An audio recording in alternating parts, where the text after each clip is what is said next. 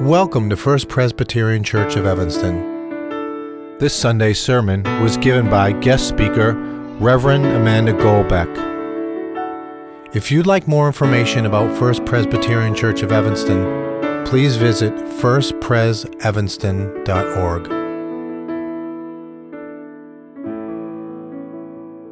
So can you guys help me out with the scripture reading this morning? We're going to say the prayer of illumination. We should practice right now, and then we're going to start the scripture reading. And you're going to hear our wonderful readers read in languages from all around the world. They're going to take us around the world in 4 readers, and they're going to show us the full breadth of the body of Christ around the world. But you guys, hold on one second, Lena. We are going to say, God, show us your light. Can you guys practice that with me? Ready? That's a great prayer for illumination. Okay, we're going to start our scripture reading right now. Hold on one second. I'll get your question at the end of the children's lesson. Okay, our scripture reading today is from the Acts of the Apostles, chapter 10, verses 34 through 43, which you will find in the New Testament section of our Pew Bibles, beginning on page 122, or in many languages on the screen. Please join me and the children in a prayer for illumination. God, show us your light. God, show us your light. Acts 10, verse 34. 彼得就开口说：“我真看出神是不偏待人。原来各国中那敬畏主、行义的人都为主所悦纳。神借着耶稣基督，他是万有的主，传和平的福音。” 将这道赐给以色列人。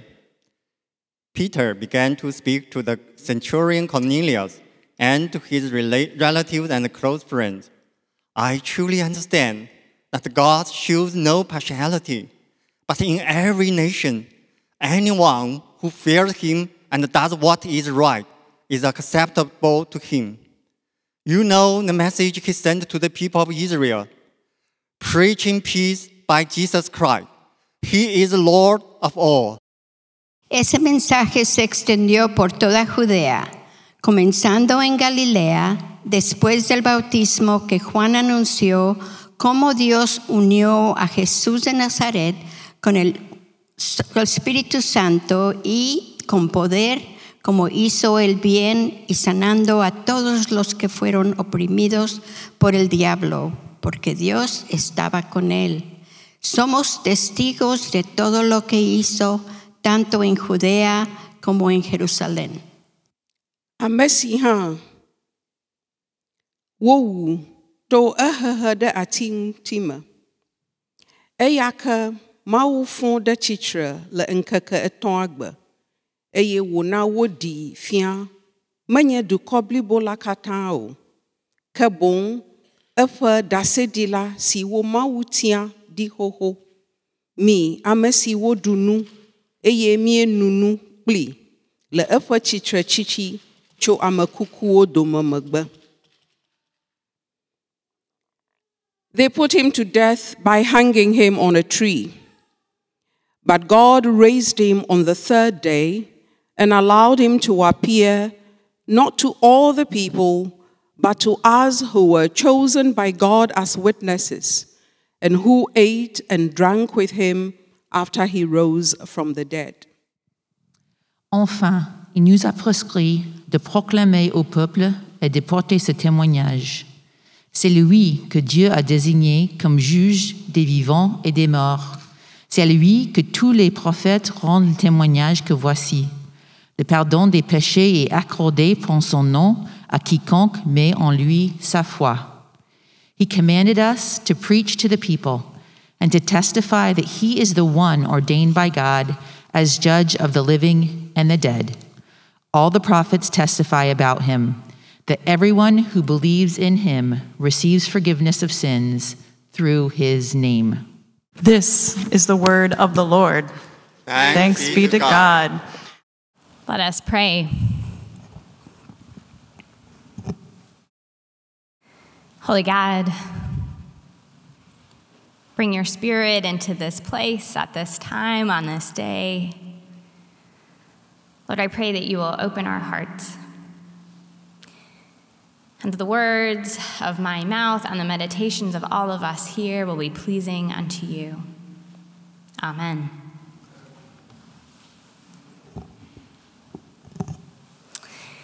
I encourage you to consider pulling out your Bibles and following along with the scripture text. Hopefully it will maybe illuminate our time together a little more.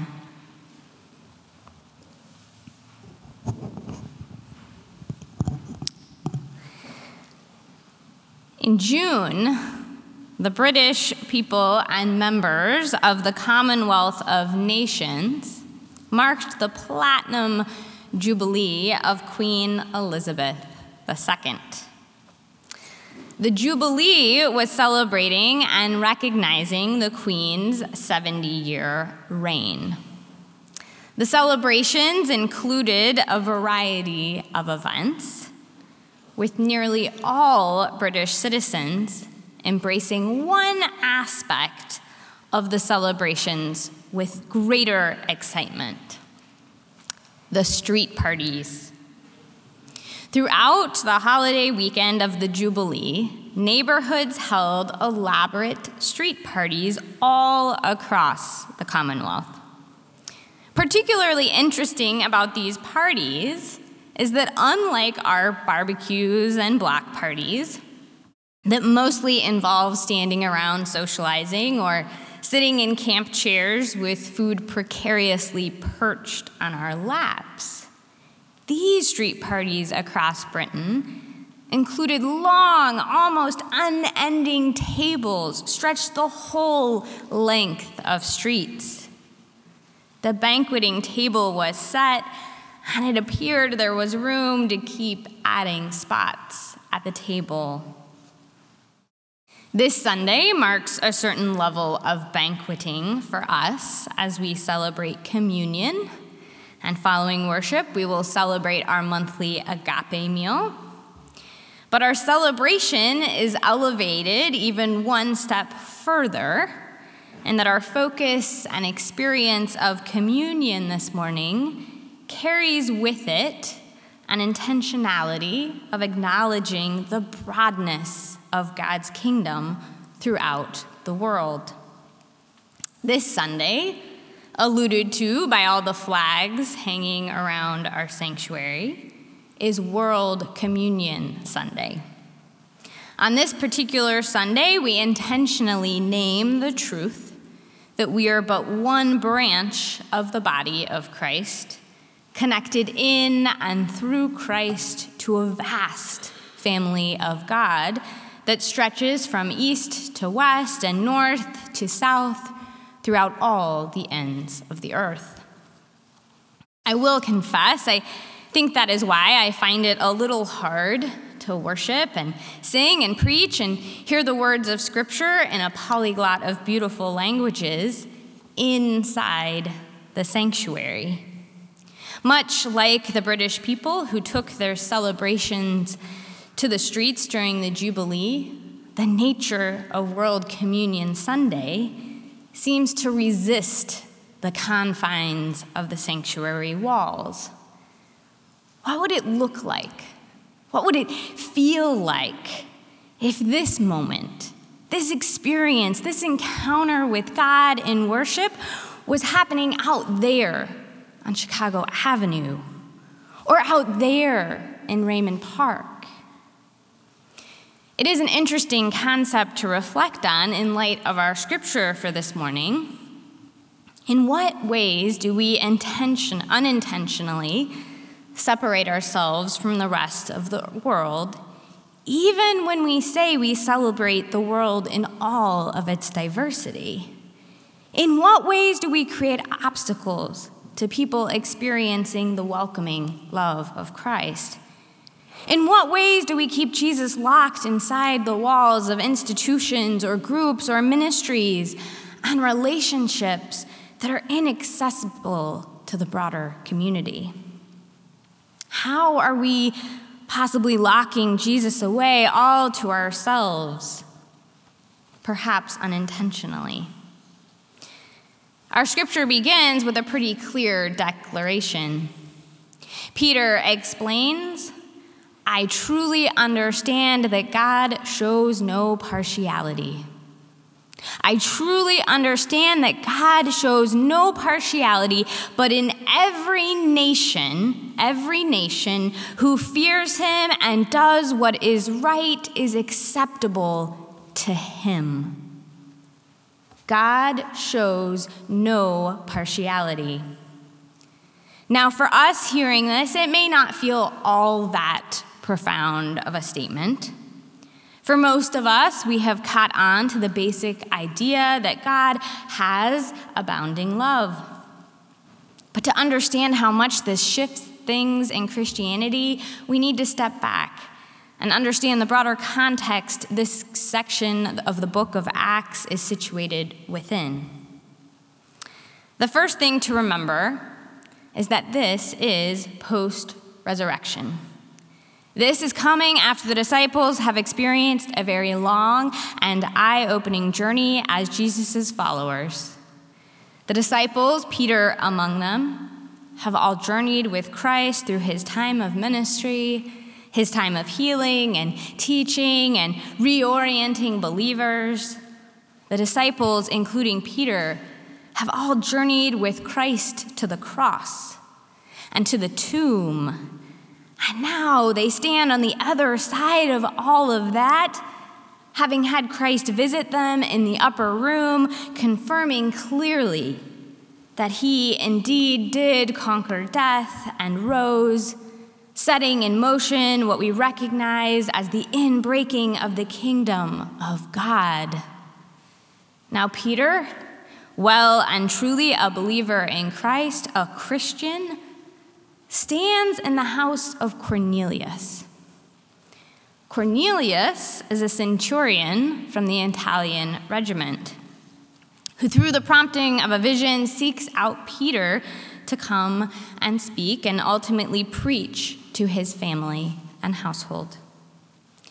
Understanding the setting for Peter's words is important because it contextualizes them in a manner that makes them ever more important for us to hear today. Peter was, throughout all his life, a faithful Jew who, having followed Jesus, is now evangelizing in the name of Christ. For Peter, the question of who is in and who is out, what the parameters are for welcoming people into the family of God, is central to his unfolding journey of evangelism, of witnessing to the life-transforming power of the good news of Christ. Here, Peter stands before Gentiles, a place Peter never would have expected to find himself to be before he met Jesus. Before he encountered Jesus, before he witnessed the power of God on display in the world-altering life, death, and resurrection of Jesus, these non-Jews would have been on the outside. These Gentiles would have been out of luck because these Gentiles, Cornelius and his family and household, by Jewish law, weren't God's chosen people. But Peter doesn't stand before them and preach about how they aren't good enough to make it into the family of God. He doesn't provide them a list of requirements that they may or may not be able to meet. He stands before them and proclaims that God shows no partiality. God doesn't have any favorites. Not only that, but he proclaims that Christ is Lord of all, that Jesus changes everything. Suddenly, in these two lines of Scripture, the expansive and limitless nature of God's love is made clear. The kingdom of God is not a place filled with God's favorites. It's not a place that is for some, but not all. Here is the other important detail. The kingdom of God isn't some far-off place. It isn't a secret club that we have to figure out the right code to get into. The kingdom of God is here. It is breaking through all around us, and Christ, being Lord of all, is calling each and every one of us to enter into it. Peter remarks that in every nation, anyone who fears God and does what is right is acceptable to God. Anyone of any nation, of any place, and any time. The path to faith is open to everyone. All we have to do is believe, to trust in the all-loving, all-powerful, all-conquering Lord of all. And this is why we can all come to the communion table this morning. Why all of us have a place at the table of our Lord. Jesus came and died and was raised by the power of God so that all would come to the table and eat the bread and drink from the cup, all in remembrance of him. The good news of the gospel is that God has prepared the table, and all are welcome to come and taste and see that the Lord is good. God shows no partiality, as the scripture declares. But the question remains, who else are we going to invite to come along? Who is God calling on you to invite to this place, to this worship, to this life-changing relationship with Jesus Christ? As a congregation, who do we notice isn't here? And I don't mean which of our church friends or fellow pew sitters aren't here. While it is important to notice that, I wonder as a congregation, who in a broader sense is missing from joining us? It's a fair question to ask ourselves individually and corporately as we prepare to come to the table in just a few minutes. I returned to my discomfort at the beginning of the sermon with sharing this message of God's impartiality on this World Communion Sunday within the confines of the sanctuary walls. While it is important for each of us to know that God loves us and invites us to be in communion with Christ and each other, I can't help but think of all those not here, never here, that are out there walking down the street or next to us at the grocery store or waving to us from across the apartment building hallway. I can't help but think of those who are hurting or who are lost or who are lonely or who think they are actually in control of every aspect of their lives. How are we called, like Peter, to stand before them and to walk with them and to walk alongside those who think they don't belong or don't fit or don't need Jesus? How do we not only invite them to their place at the table, but take their hand and lead them to it? As we come to the table today, let us hold Jesus in our hearts as we remember the poor or the afraid, the ashamed, the shunned, the sick, the dying, the emotionally struggling, the broken. For if it is true that God shows no partiality, then we all have some work to do. In the name of the Father, and the Son, and the Holy Spirit, amen.